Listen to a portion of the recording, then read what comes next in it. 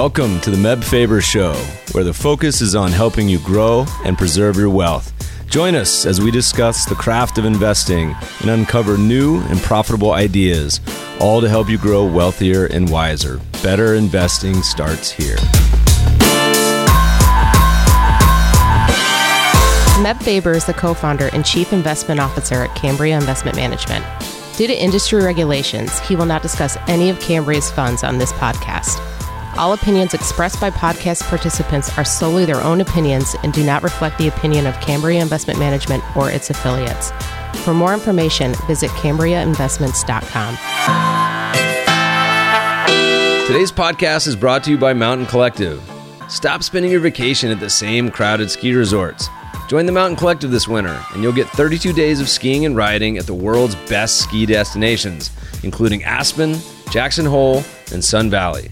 It's the perfect pass for skiers and riders with a case of wanderlust and a thirst for adventure. Mountain Collective members get 2 days of skiing and riding at 16 different destinations, plus all your additional days are half off. Look them up online at mountaincollective.com. Again, that's mountaincollective.com. Welcome, podcast listeners. We're rolling into the holidays here. It's almost Thanksgiving. We have a great show for you today. I'm really excited about it. Our guest, he's right down the road.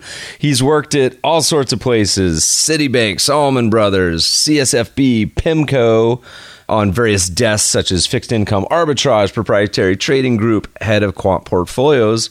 Most recently, he started his own firm called Longtail Alpha. He's also an author, written 4 books, some white papers, has a great blog. Welcome to the show, Bhansali. Happy to be here. So, Veneer, let's rewind back. You know, I think a lot, it's pretty common today for PhDs in physics to head into the quant finance world, but kind of when you started, that may not have been the most traditional career path. Give us a quick overview how a physicist ended up on a lot of trading desks and eventually starting his own firm. Yeah, it's a pretty interesting story. It's actually quite an interesting accident. I've had a lot of, I guess, fortunate accidents. They don't seem very fortunate when they're happening, but they turn out to be very fortunate in the long run. So I've kind of learned how to kind of roll with it. So this one goes back to 1991, 92 when I was finishing my PhD, and I was at Harvard and I was doing my PhD in physics, and I had pretty much wanted to do nothing but be a physics professor. And I was in my third year finishing my PhD program and got an interview out of Wall Street at Goldman Sachs. And I absolutely knew nothing about finance, and I actually wanted absolutely nothing to do with finance. And I went there because it was basically a free flight to go and get interviewed in New York. So I went there and I met with a bunch of people on the various trading desks and various research people, and one of the most memorable one was sitting across on the trade floor from a elderly gentleman who seemed like he also had a physics degree, and he was interviewing me, and I could kind of read upside down what he was writing, and what he was basically writing was doesn't know any finance, is very good at math, knows a lot about differential equations, and so on and so forth. And turned out later I found out it was Fisher Black. I went back home to Boston and I told my roommate, and I met this guy by the name of Fisher Black, if you heard of him. And my roommate happened to be an economics PhD student. And he said, I can't believe it, you met Fisher Black. So anyways, I for a little while there, I was a star. But anyways, long story short, I got a couple of offers to go and work there. And obviously, at that time, I didn't really want to do it. The following year, while I was looking for faculty positions and postdoc positions, I got another offer, and this time it was from that same firm and then also from Citibank, and went down again, and they said, what we would like you to do is to actually be on our trade floor. And I said, wow, this is even worse than the last time. First, I don't know anything about finance, and second, I know nothing about trading. So I kind of made kind of sure, like, are you sure about this? What am I signing up for? If I do this, does this mean that I'm going to be a slave? I'm going to have to work here for many, many years? They said, nope, you just come here and you work as long as you want. And on top of this, we're going to give you X number of dollars, which was some very large factor multiple of what I was going to make as a postdoc. And at the end of the year, if you want to leave, just leave. I said, well, that sounds like a pretty good deal. Can't believe these guys are so dumb, because obviously I'm leaving in 1 year. I'll just take this money. And so I deferred my postdoc for a year. And I ended up at Citibank derivatives desk and started to basically day one was told to start trading fixed income derivatives. And that's basically it. I have intended to go back to physics now for the last close to 30 years. Feel like I'm on a long sabbatical from physics. Just haven't gone back. So kind of that's the short or long story of I ended up in finance. There's hope for you yet. As a former engineer, there's a lot of similarities. I mean, I moved down to Los Angeles for a year just to live at the beach and thought the same exact thing. Said I'm going to hate Los Angeles. I'm also give the chances of this company succeeding very low percentage, but like to do it for a year. Check that beach box for a guy that's a mountain guy. So you never know. All right. So you've written a lot of things that our listeners be familiar with, managed trend following funds as well as carry sort of ideas and value. But let's talk a lot about some of the main strategies that are the core of what you guys do at Longtail. And there's a quote on your website that reads, Longtail Alpha's sole focus is to find value in the tails of financial asset returns distributions, either in the left tail as a risk mitigation hedge or multi-asset portfolios, or in the right tail to add convexity to an investor's risk exposures, or in both the right and left tails to produce alpha from convexity and volatility opportunities in a hedge fund structure.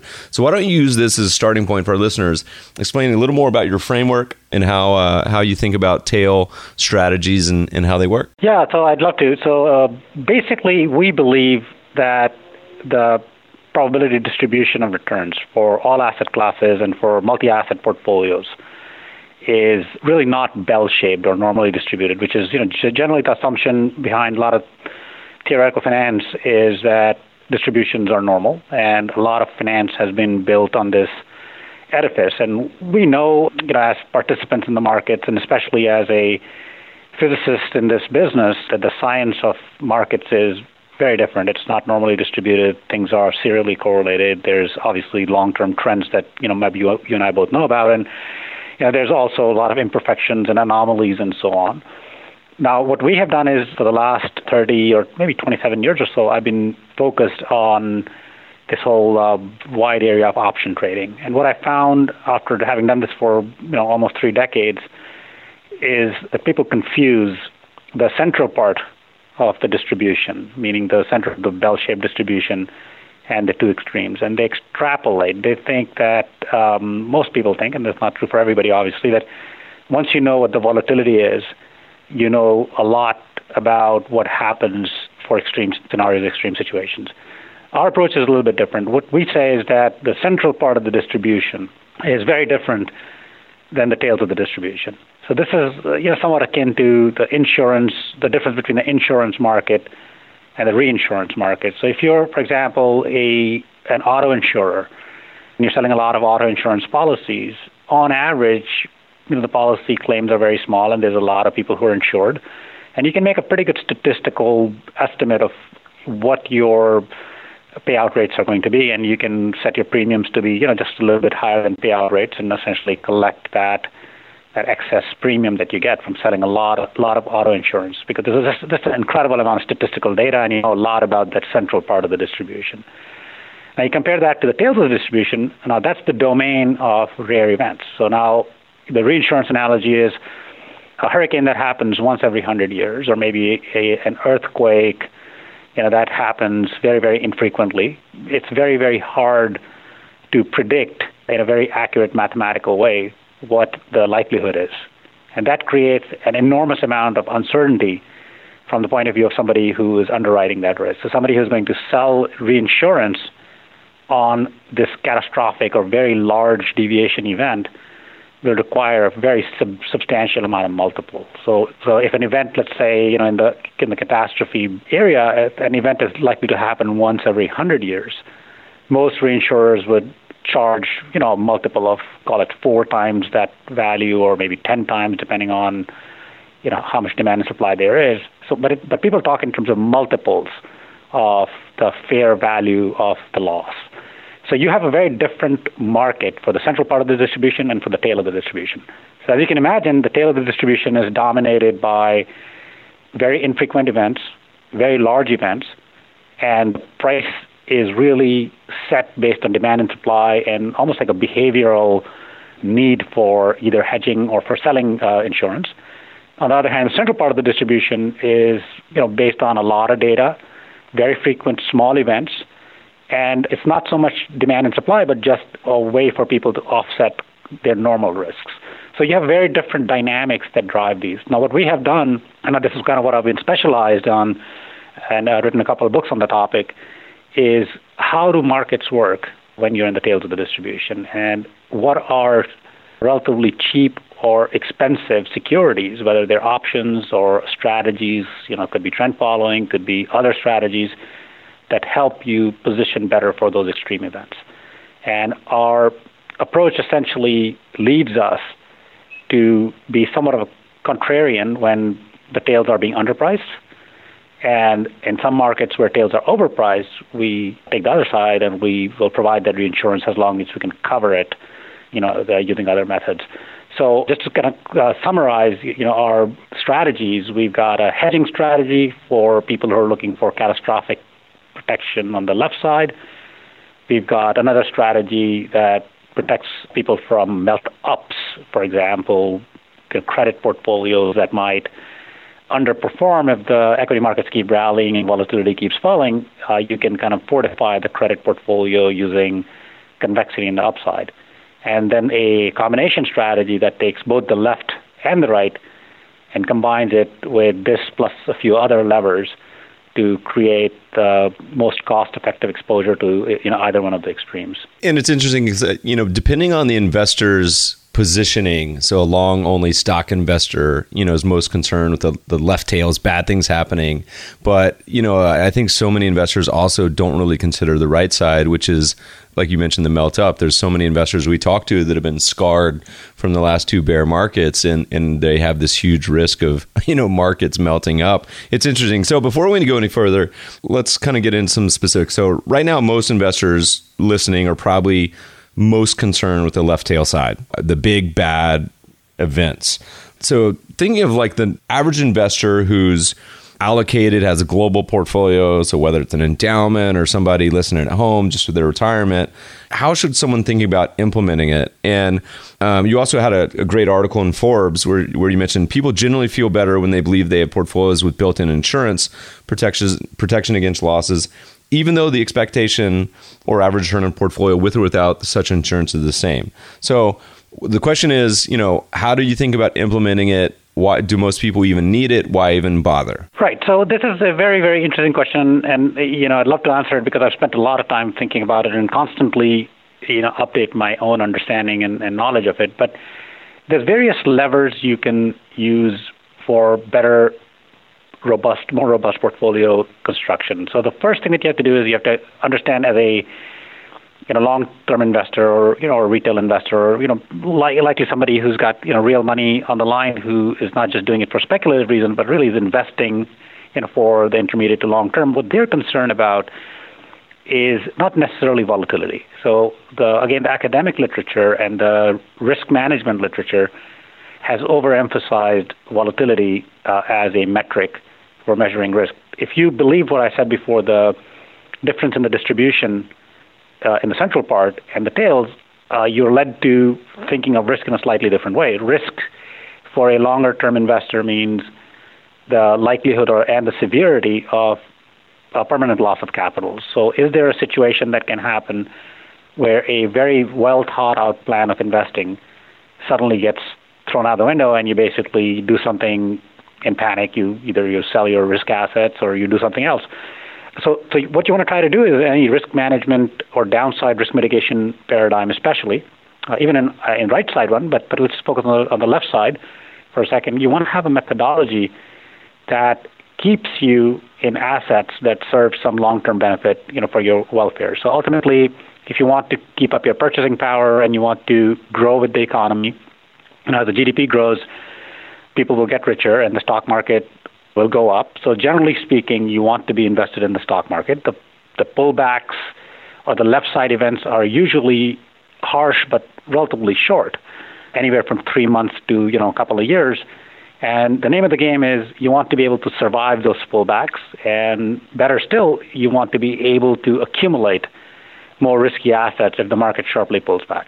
So how do you do that? So that's the kind of the question. Now, there's 4 levers that I think of that are important. The first one is you need to have an asset allocation framework that is well thought out. So how much are you going to have in stocks? How much are you going to have in bonds and so on? And there's no hard and fast rule, but generally speaking, anywhere between 30% and 70% equities is, a fairly decent balance for most people. And we believe that most people should have, an allocation. Anything less than 30 is probably too conservative. Anything more than 70 is too aggressive. And you want to dynamically target that kind of baseline allocation based on your own comfort level. So as markets move lower, equity markets move lower, and the value of the equity markets falls, you need to have some amount of liquidity so you can buy more equities and so on. So rebalancing is a great way to get started for moderate fluctuations, small fluctuations in the markets. Now, if markets move more, then you need other tools. You need some hard diversifiers that, in my way of thinking, I call them trending assets. So you basically have 2 types of assets or 2 types of asset classes. There's asset classes or strategies that are mean reverting. That's things like value or value stocks and so on. And then there are asset classes or strategies that are trending. So if markets start to break, you want these alternatives. You want things like trend following, managed futures, et cetera, in your portfolio, some small amount so that you can capture the larger moves. So mean reversion is breaking down, and some of these strategies will help you mitigate the downside. Beyond that, if markets jump, which neither the rebalancing will help you or the diversifying strategies like trend following or CTA will help you, is where you need explicit optionality. So at today's pricing level in the marketplace, market is obviously severely underpricing the probability of a sharp catastrophic loss on the downside. So yes, people are worried, but in terms of absolute volatility or absolute pricing of downside hedges, we call tail hedges, is actually at all-time lows. Now, in relative value space, you can look at various structures and say, puts in the S&P are very expensive because of, what's called the volatility skew, et cetera. But those are technicalities largely because in terms of absolute level of implied volatilities, which is what sets the price of options, those options on the left side are extremely cheap. And similarly for the melt up on the upside, they're enormously cheap because there's been a lot of systematic selling of volatility, and we can get into that in a few minutes if you want, but there's been a lot of selling of options in order to generate yield. So option premia across the board are incredibly inexpensive today by long-term history. And then the fourth and final lever is that at all points in time, you want to have some amount of cash or cash-like securities. They could be straight T-bills, or they could be a savings account, or maybe they could be, very simple things like 2-year notes and the Treasury 2-year notes that are yielding, 1.6, 1.7% today, that are the least default likely securities out there. So the way we think of managing portfolio risk for our clients and ourselves, for myself and for my own portfolio, is I think of all 4 of these levers active at all times, and creating a mix of strategies that give you, in a sense, the best mix or the most optimal exposure. Some of it is qualitative and some of it is quantitative, but generally speaking, you want to have all 4 of these options or alternatives available to you to create a nice, robust left side portfolio. Let's say someone listening says, okay, I've got a pretty good global portfolio. I've got some of these diversifiers, but I don't have any sort of tail risk ideas. What is kind of the 30,000 foot perspective? What would be some of the mechanics of someone that wanted to implement it?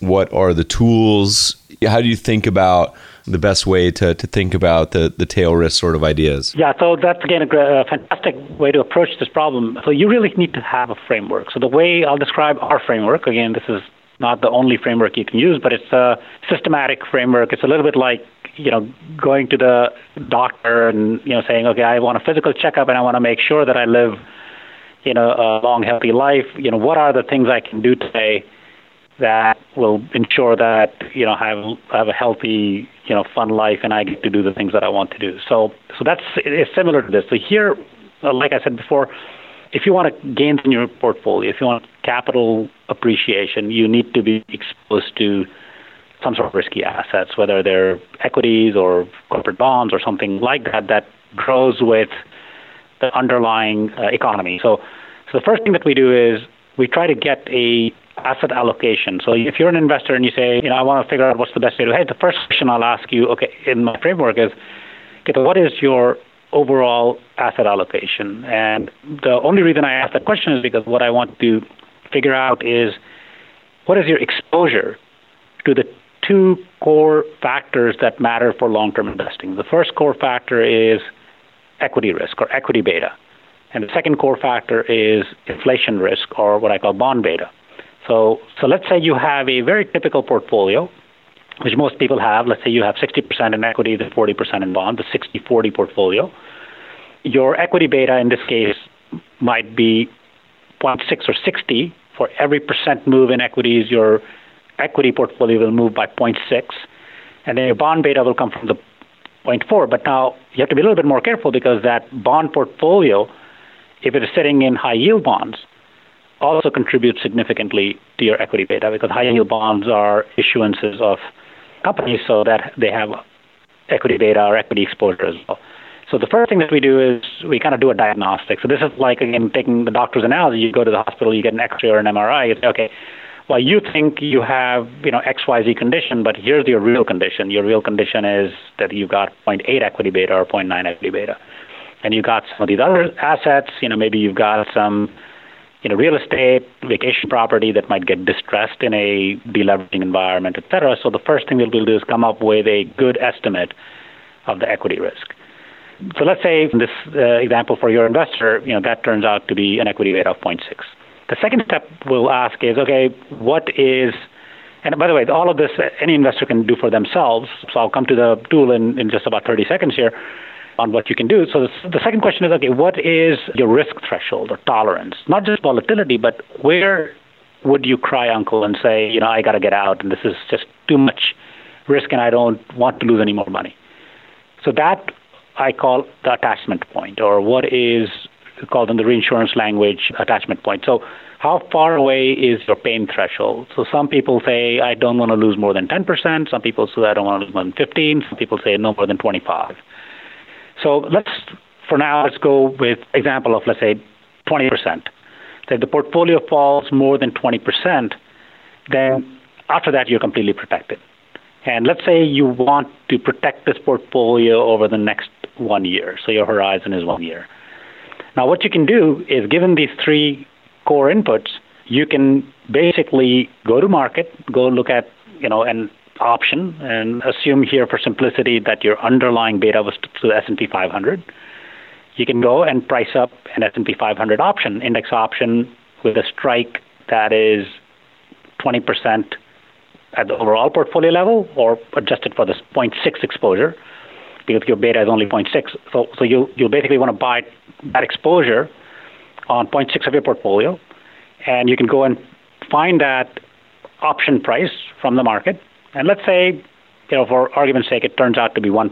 So if you now spend 1% of annual premium per year, you can be guaranteed that the portfolio will not lose any more than that attachment point once you have bought that option. So that insurance is widely available, and most investors are able, if they chose to go out and buy that insurance. And it's very hard to do because insurance or purchasing protection against a portfolio is very hard to do because it costs real money, but it's doable. Now, you can be more sophisticated, and a lot of the institutional clients that we have, they give us some degrees of freedom. We call them basis risk, that allow us to do much better than that 1% market premium. So we can actually do the same thing for, obviously in a much cheaper way and for a better convexity or better outcome profile. But in a nutshell, that's the approach, and it's very easy. That protection is available, and today, just kind of concluding this particular thought, because option volatility is very low, it is very easy and very cheap to buy that protection, especially given the fact that the equity markets have had such an incredible run up. Just this year they're up approximately 15%. So to spend 1 or 1.5% to protect a good chunk of that portfolio from a severe downdraft doesn't seem that expensive, but it is very hard to do. It's very hard to do because investors typically do not like to part with premium that'll decay to zero. It's a little bit like buying, fire insurance on your house. You buy it, but you don't complain if your house doesn't burn down. In the case of financial insurance or financial reinsurance, when people buy insurance against their portfolio, they don't like it when that premium goes to zero. But the end effect is the same. Having that hedging in place allows you to actually hold on to your portfolio for further gains on the upside. I wonder why mentally, and I kind of sympathize with this, I wonder why mentally people compartmentalize and bucket portfolios, sort of insurance in this sort of framework different than they would life insurance, car insurance, house insurance, because everyone owns those, right? Like it's not even a question on all those sort of investments. But with portfolios, I mean, almost no one does, as far as I know. Do you have any thoughts or insights on why, from a behavioral perspective, someone who's been doing it, any thoughts on why that might be? Yeah, so I've written a paper on this, and this is called Behavioral Perspectives in Tail Risk Hedging, and I'm actually presenting one of these in January at our local Chapman University. There's a conference on this exact topic, and it's fascinating. And it's actually in the behavioral literature, it's quite well understood, why these kind of events happen. So, for example, one example people use is, so if you are given a lot of gifts, you like to get a lot of small gifts. You don't like to get one big package with all the gifts. You like to get them in little small pieces. But when people have losses, they like to aggregate all their losses together, and it's an aggregation disaggregation problem here. So when people look at insurance on their portfolio, the right thing to do would be to actually take the insurance and then combine it with how the rest of the portfolio has done, and say, well, this whole package has done X. But what becomes salient is the losses on the insurance, and that's what people fixate on. And again, it's not in the common vernacular of financial, asset allocation today to actually aggregate losses and gains, or rather insurance and the underlying portfolio together, but it's coming that way. And I believe, to me, it's very similar to having, stocks and bonds in your portfolio. Now, you can think, for example, when you have 60% in equities and, let's say 40% in bonds, why do you have the 40% in bonds? You have 40% in bonds because even though bonds yield less than stocks, both in terms of dividend yield and in terms of total return over time, the reason you buy bonds is because they give you protection from their diversification. So it took about 50 years or so when classic Markowitz diversification papers and so on, that it became natural for people to say, hey, look, buying a bunch of diversified assets when the correlation is negative or zero makes sense because it reduces overall risk and allows you now to hold that portfolio for longer and garner the gains. And, that classic Markowitz mean variance portfolio theory is still in practice, and people still use bonds, even though bonds have a negative relative return compared to equities. That same logic has not yet found its way into the common asset allocation vernacular. Because you can think of buying protection using cheap put options, and I don't say buy options at any price, but when optionality is cheap and you can buy cheap insurance on the downside, it's not very different than allocating some of your money to fixed income. I think the major hurdle is that there's a very finite time decay element. When you pay premium for an option, at some finite point in time, that premium, even though it's very small, it goes to zero, and people don't like their assets to go to zero. But that's a behavioral bias. It's fundamentally, in terms of finance theory, there's no way to really justify not buying insurance if it allows you to garner gains at the overall portfolio level and reduce risk. Sounds like it's just a marketing problem. Any listeners, you get any good responses, let us know. So, Vineer, a couple questions that spawned from your comments. One, I'd like you to comment on the current environment. So why is volatility so low? It's hitting record lows, not just in equities, but in a lot of asset class sort of volatility measures. And two is is there a sweet spot kind of on the option scale that you think for most investors is more beneficial? So is it kind of using at the money, 10%, 20%, any sort of thoughts there? So first is, why does the environment look like it does? And then two, any particular kind of takeaways on where practical implementation of this sort of strategy might be? Yeah, no, that's great. So the second one is an easier question to answer, so I'll take that one first. And the first one is a little bit longer, and I have my opinion and my view on it, and I'll try to justify it. So where should you buy an option, the strike or the attachment? It's really a function of your own underlying risk-reward trade-off or utility function or pain threshold, so to speak. Now, the at-the-money implied volatility is very, very low. So the VIX is obviously, by many metrics, it's bounced a little bit in the last few days, but it's, at 30-year lows. If you look at interest rate volatility, it's also at, 30-plus-year lows and so on. So volatility across the board is very low. So at-the-money volatility is low, but out-of-the-money volatility, meaning deeply out-of-the-money puts, trade at a much higher implied volatility. And that's just a function of the fact that the people who are selling them don't want to sell those options, at the same volatility as at the money, because if the markets fall, usually volatility rises.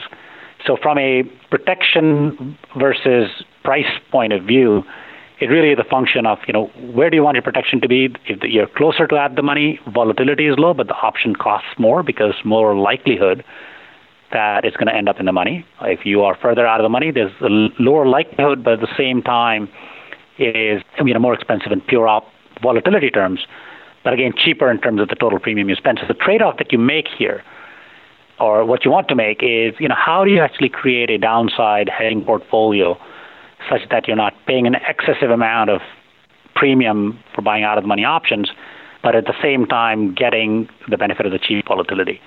And one of the simplest structures you can do in the market today is what's called a put spread. So you buy a put that's closer to at the money, maybe 5% out, and sell another put that's maybe 10 or 15% out. So that put spread is buying a cheaper option in terms of volatility and selling a more expensive option, and giving you protection between that 5% strike and 15% strike if you so choose. So that's just an example of what you can do, and you can move it around as the markets change. And the option markets, to be very sure, are very dynamic, and volatility changes a lot. So if you're going to do this on a more dynamic basis, you have to be on top of it. But generally speaking, a simple structure like that would give people a lot of comfort and doesn't pay an egregious amount of premium. So that's one thing for people to look at. Going to your first question, so why has the volatility or the VIX or many other metrics, like in fixed income, people look at the MOVE index, and there's basically every index. Gold has a volatility index, and the Nikkei has one, and oil has one. Essentially every index, and I look at about 30 or 35 of them, is trading at multi-decadal lows, and certainly in many cases below the 2007-2008 crisis. And it's happened in my own career. I've been doing this, like I said, for about 30 years. And I try to take a very scientific approach to this stuff. To me, it all repeats every 10 years or so. And it is driven fundamentally by a need for yield. So the ultimate reason, and it's kind of stunning, and I've written a few pieces both on Forbes and our website if anybody's interested, but the ultimate reason is that there are still regions and countries of the world, take for example Germany, where yields at the 2-year point and 5-year point are negative, right? So you're giving money to the government in order to get less money back.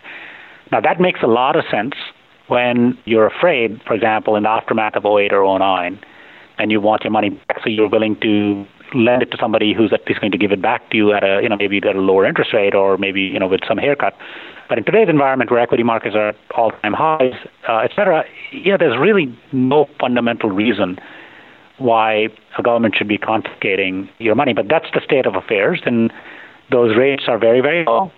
And the corollary of very low interest rate yields is that people have been forced out of the traditional markets where they get yield into other markets to get yield. Now, it's almost like a sequence of things that have happened. So you go from not being able to get enough yield in the bond markets to maybe not getting enough yield in various asset backs, and then high yield and so on. And then the last rung of the ladder, and it usually repeats in each one of these cycles, I've observed over the last 30 years or so, is that people start getting into synthetic ways of generating yield. So in the 06-07 event, you had a lot of structured products, a lot of synthetic CDOs and so on, where you packaged various underlying securities, that were exposed to the housing market, for example, to get synthetic structures that would give you yield.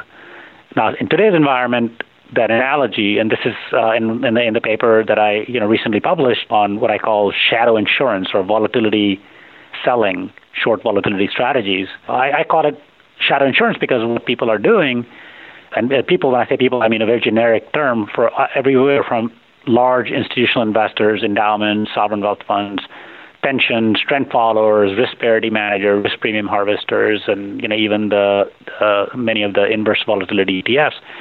Everybody's gotten into the business of selling options, of selling insurance, because when you sell an option and the market does not move, you get to keep the premium, and that premium, if you add on to your already existing asset base, that looks like additional yield, and everybody's looking for additional yield. So the main reason, again, is very low yield in the marketplace coming from the central banks keeping a lot of liquidity, so there's very few sources to get yield.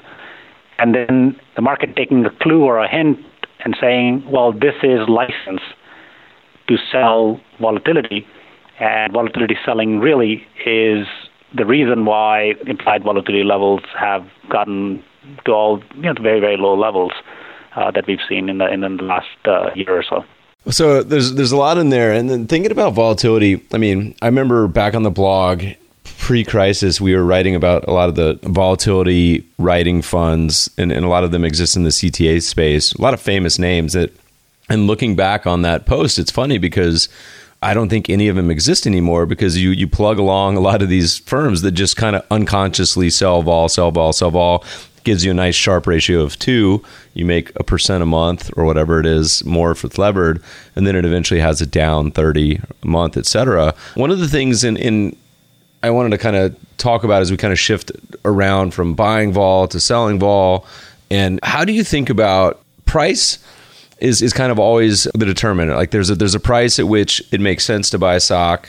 There's a price which it makes sense to not own the stock or to even short it for a company like Apple. But also for options, thinking about it right now, it seems like we probably both agree that volatility is pretty low and many option sort of ideas are probably underpriced. But how do you think about the pricing of options too? Is it a time when you think it's totally reasonable to be selling options or implementing that sort of strategy? Like how does that balance work in your head? Yeah, so I think of option selling a little bit like I always use the term shadow insurance or insurance selling. So when you're a seller of insurance, you want to think like an insurance company. How does an insurance company think? They say, okay, if I sell insurance in different asset classes, and by the way, that's what a lot of people are doing, what is my aggregate maximum loss that I can suffer in a catastrophic event where everything gets correlated? So, new global financial crisis happens, everything gets unwound.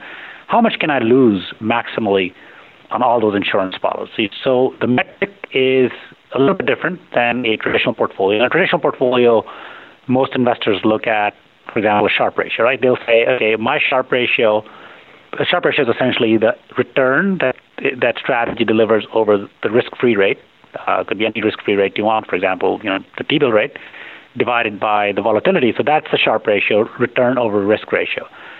When you're an option seller, your metric is slightly different, but similar. It's basically, okay, what is my max income or max yield gain per unit on the denominator, not per unit of catastrophic downside risk. So everything gets uncorrelated or correlated, and everything moves up against me at the same time. What is my maximum loss? And that's the first stage of kind of that calculus, is to say, okay, what I need to do is I need to diversify the insurance selling or the shadow insurance across many different lines of business. And that's essentially what people have done. Many large, deep-pocketed investors are selling interest rate volatility, they're selling equity volatility, currency volatility, and that's why volatilities across the board have come down so much. Now, at this point in time, you have to now look at, okay, what can happen if we are running a very large short volatility portfolio if the market fluctuates?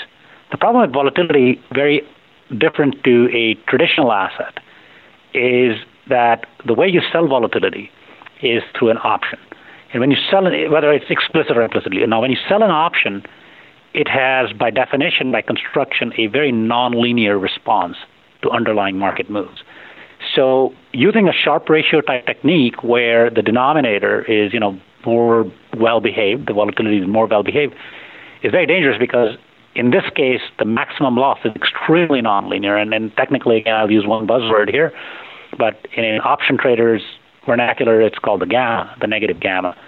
So if you think of now the dynamic, and again, this is in the paper, when volatility is very high in the marketplace, the gamma turns out to be low, meaning for any small fluctuations, you don't have the risk of a large change in the risk profile of your portfolio.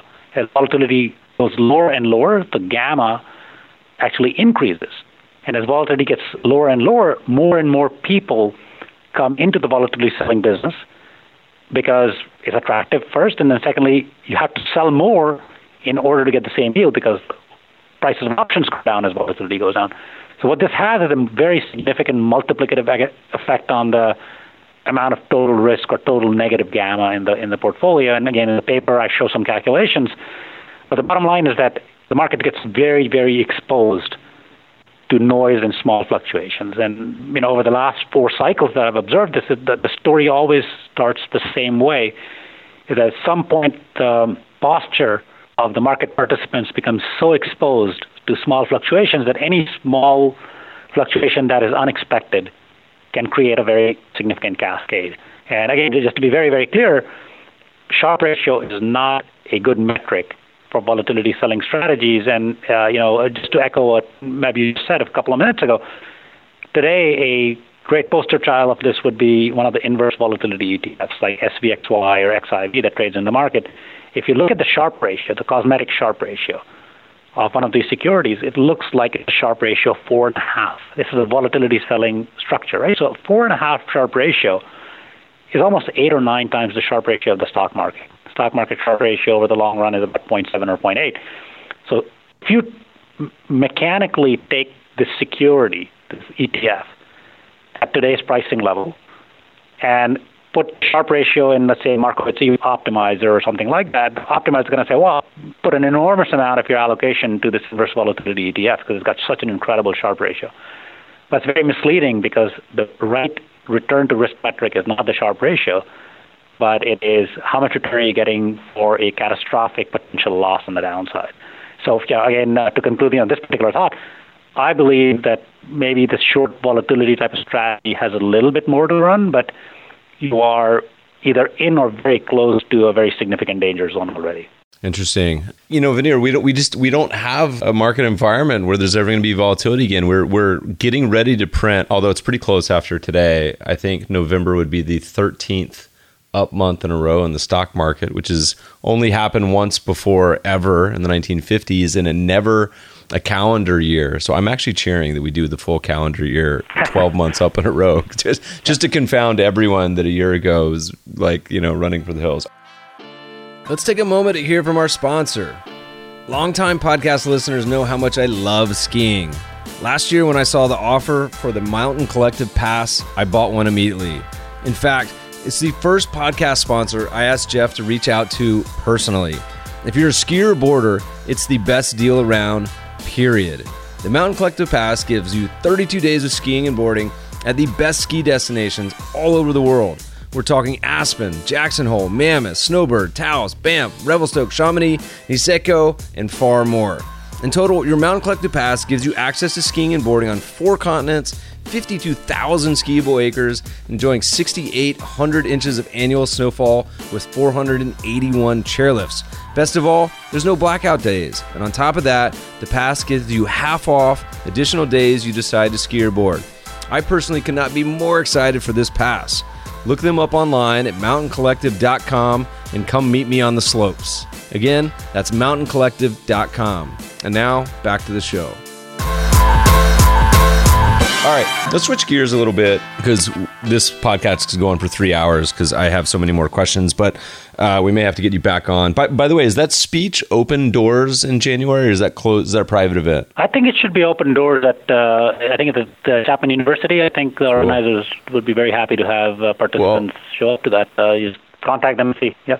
We'll post links to not only all the papers and books and websites, but also to that speech if we can get a link afterwards. So I wanted to talk a little bit about a piece you wrote involving bonds. And the punchline of the post is, and here's a quote, it says, investing is always a matter of price. At today's prices, bonds are neither insurance nor an investment. At best, they are hedges, but not by owning them, by selling them.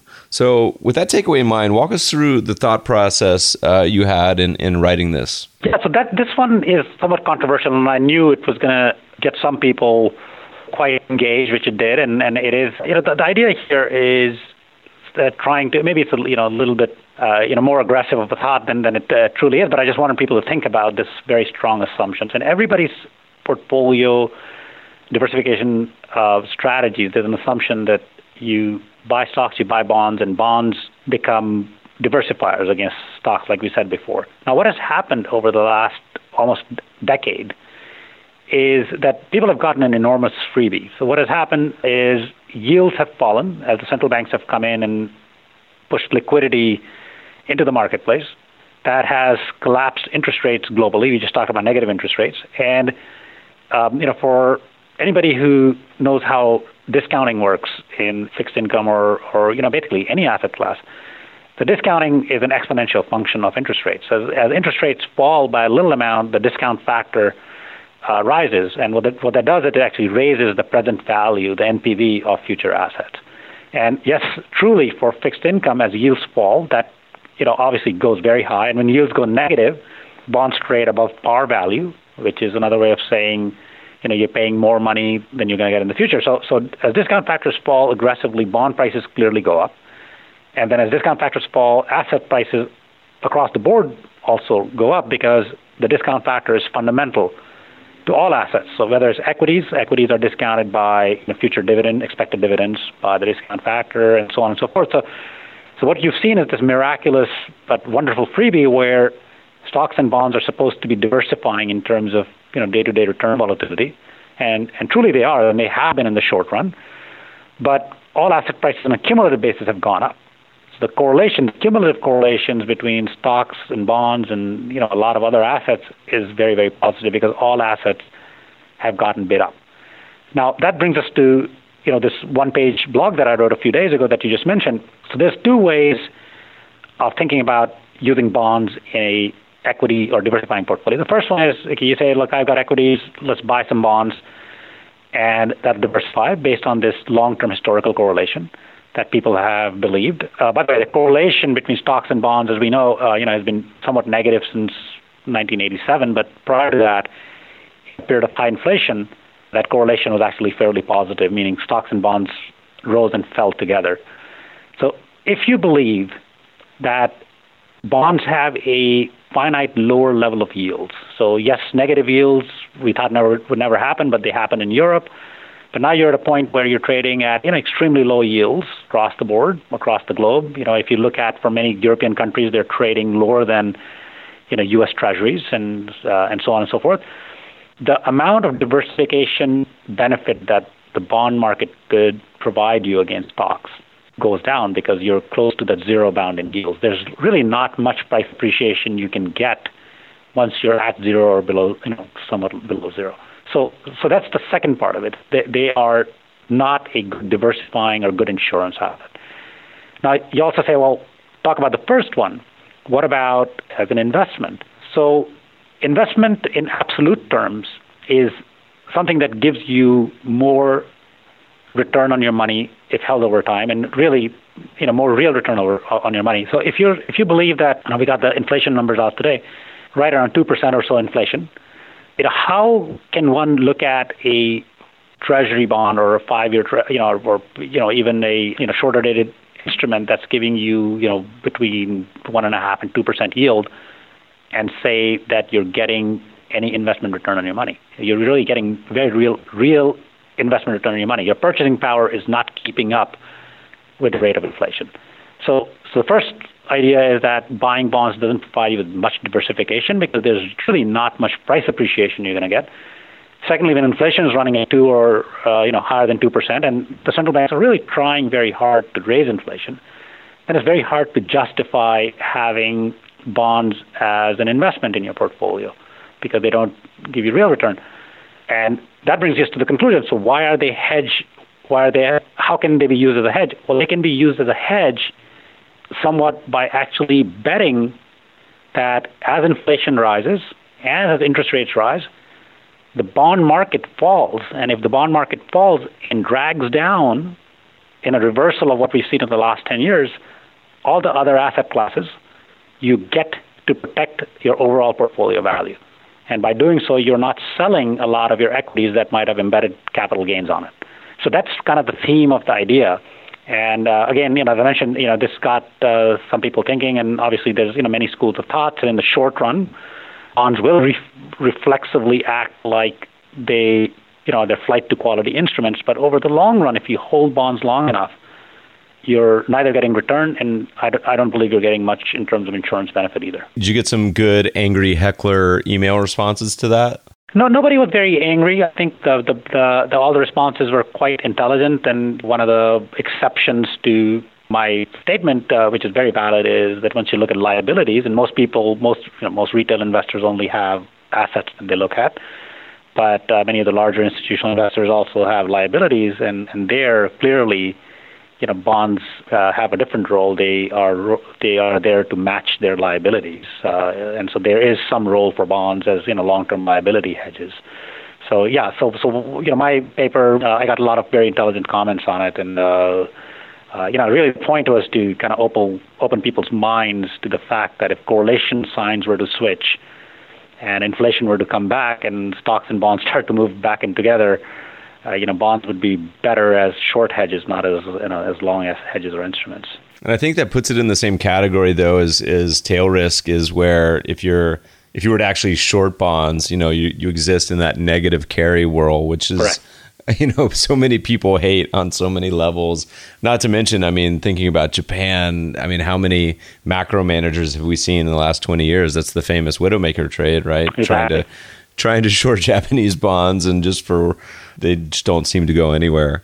Yeah, and I say that, that's a very, very good point, Matt, because I say that in my paper, Japanification, right? So there is a very small but finite probability, and this is completely irrational, right? The reason people buy bonds at low yield and even negative yields is because there is a finite probability, and this is a classic hallmark of rational bubbles, is there has to be a finite probability of a very rare event, which is, in this case, something like a Japan outcome that'll induce some people to buy even at low yields. So that's absolutely a possibility, and that can absolutely happen. And if that happens, my thesis will be absolutely wrong.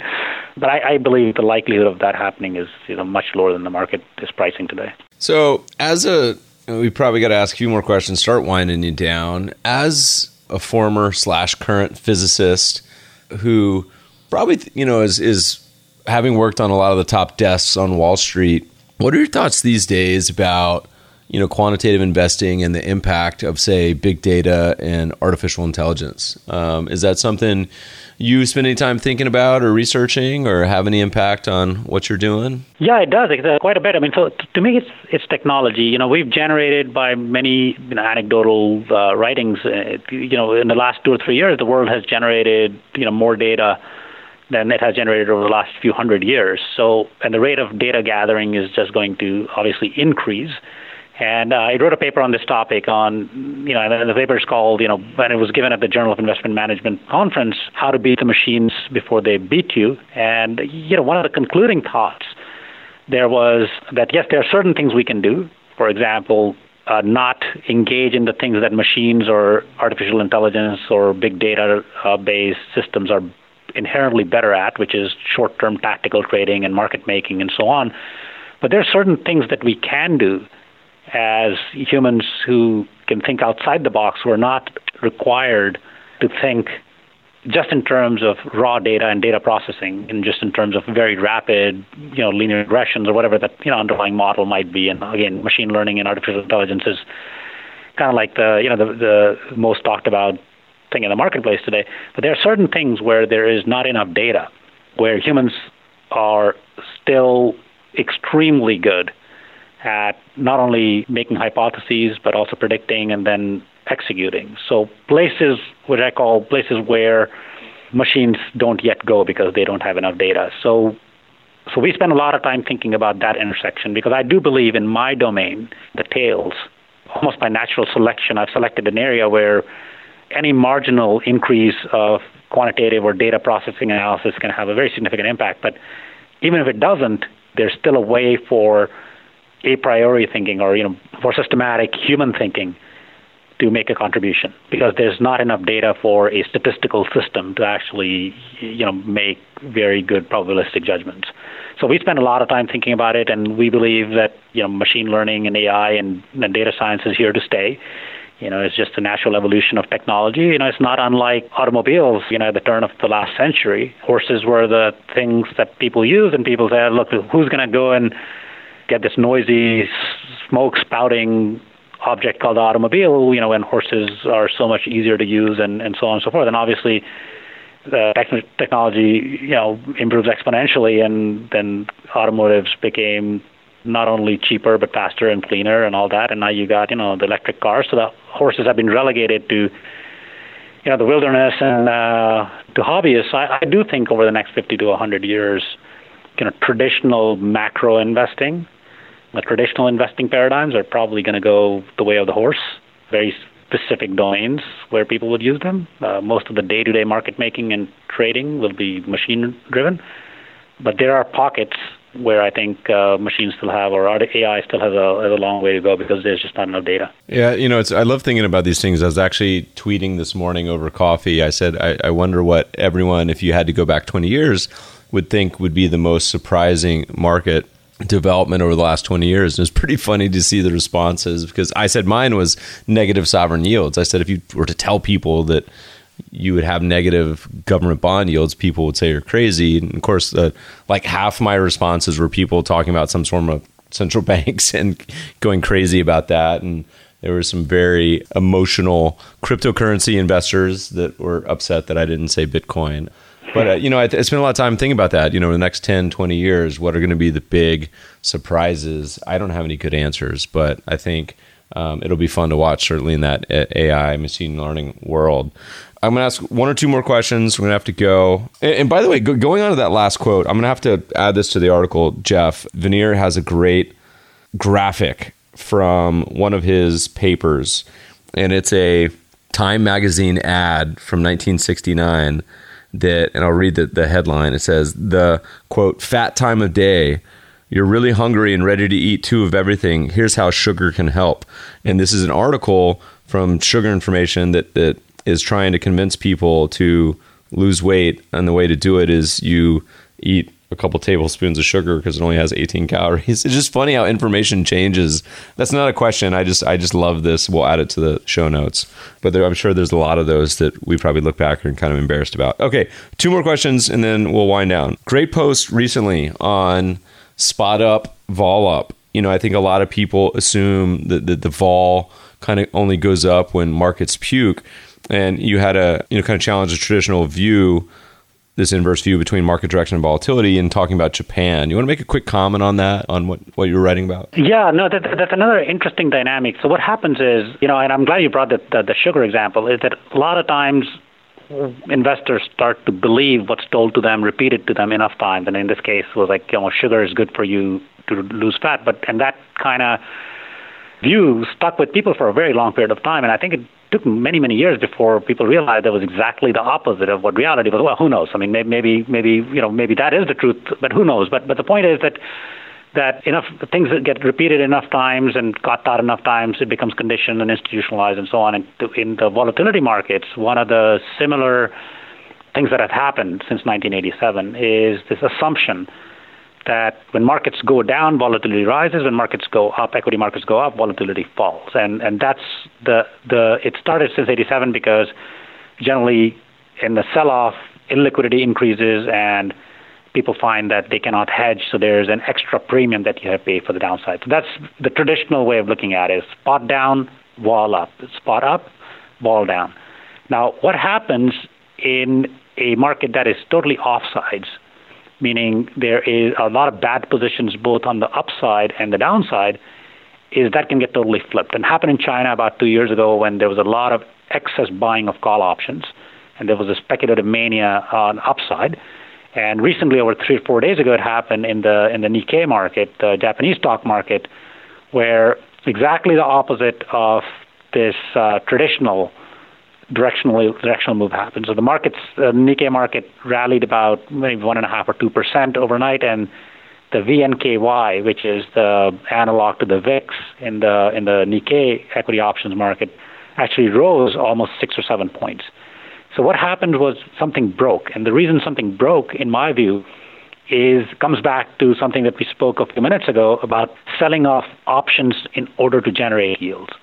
So there is a lot of systematic structural selling. Institutional investors and retail investors have been convinced that selling options is a consistent way of making money. So you sell a put option and you sell a call option. At inception, you don't see any exposure because the delta of the put option and the call option, meaning the sensitivity cancels out. But the call options that you sell are at a much lower price. You have to sell more of them. So what I believe has happened is that there is a very severe imbalance in the marketplace where there are a lot of not so well managed or well hedged positions on the upside. And the point of my paper was that if you come in one day and you have an unanticipated shock on the upside, like what happened in the Nikkei, the U.S. could be a kind of a bigger example of it, where you come in and suddenly maybe there's a tax deal or maybe there's a tweet or something that convinces people that the market should be up. You come in and the market is up a few percent. You could easily be in a situation where there's a mad scramble to buy those options that have been sold on the upside back. So you could be in a situation where the equity markets are up and volatility is up. And that could create very significant disarray because the spot up, vol down and spot down, vol up is so deeply embedded inside of so many different systems, risk parity, dynamic risk balancing, volatility targeting, et cetera, that it could cause a lot of disarray in the markets. And I just finished a paper with Larry Harris from USC that's actually on the SSRN today on this topic of what can create this shadow insurance market to unwind. And then again, it's not a high probability scenario, but it happens. It would be because of one of these types of correlations breaking down, not unlike the stock-bond correlation.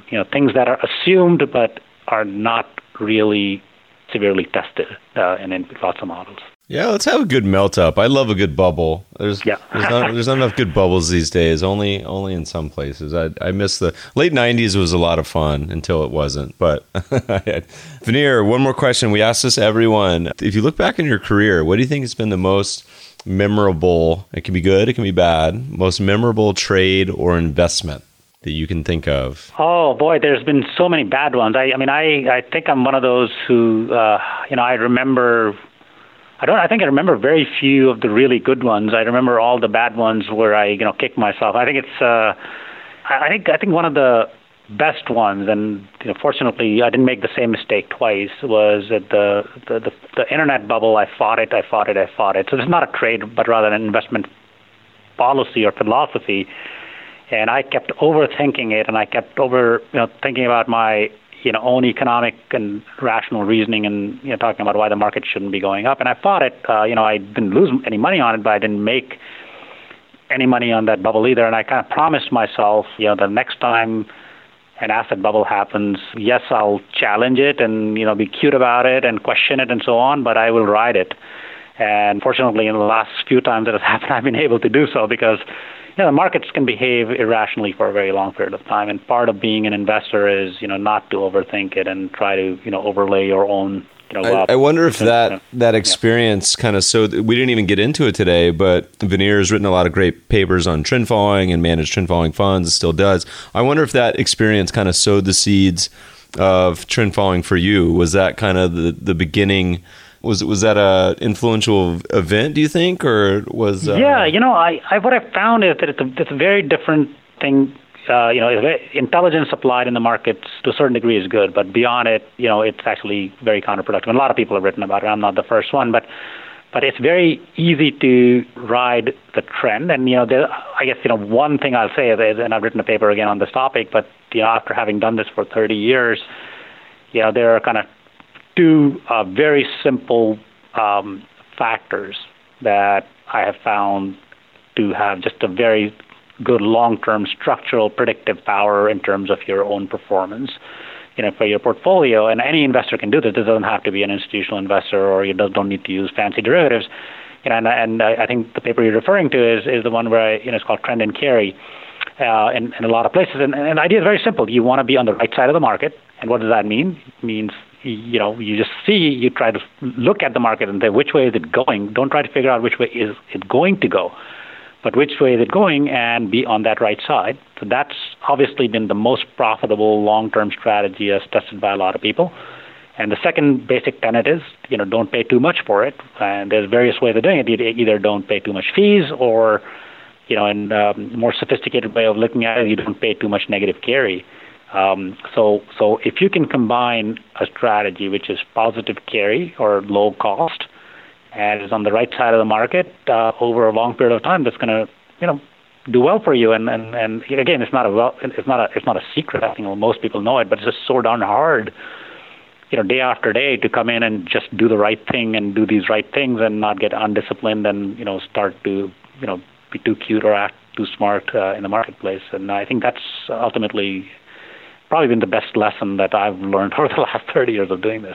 Veneer, we didn't even get into your screenwriting or piloting jets. Do you got any good long races coming up? Veneer, for the listeners that aren't familiar, is one of his hobbies is causing a lot of pain to himself. What do you call that again? But it's ultra long races. You got any coming up for 2018?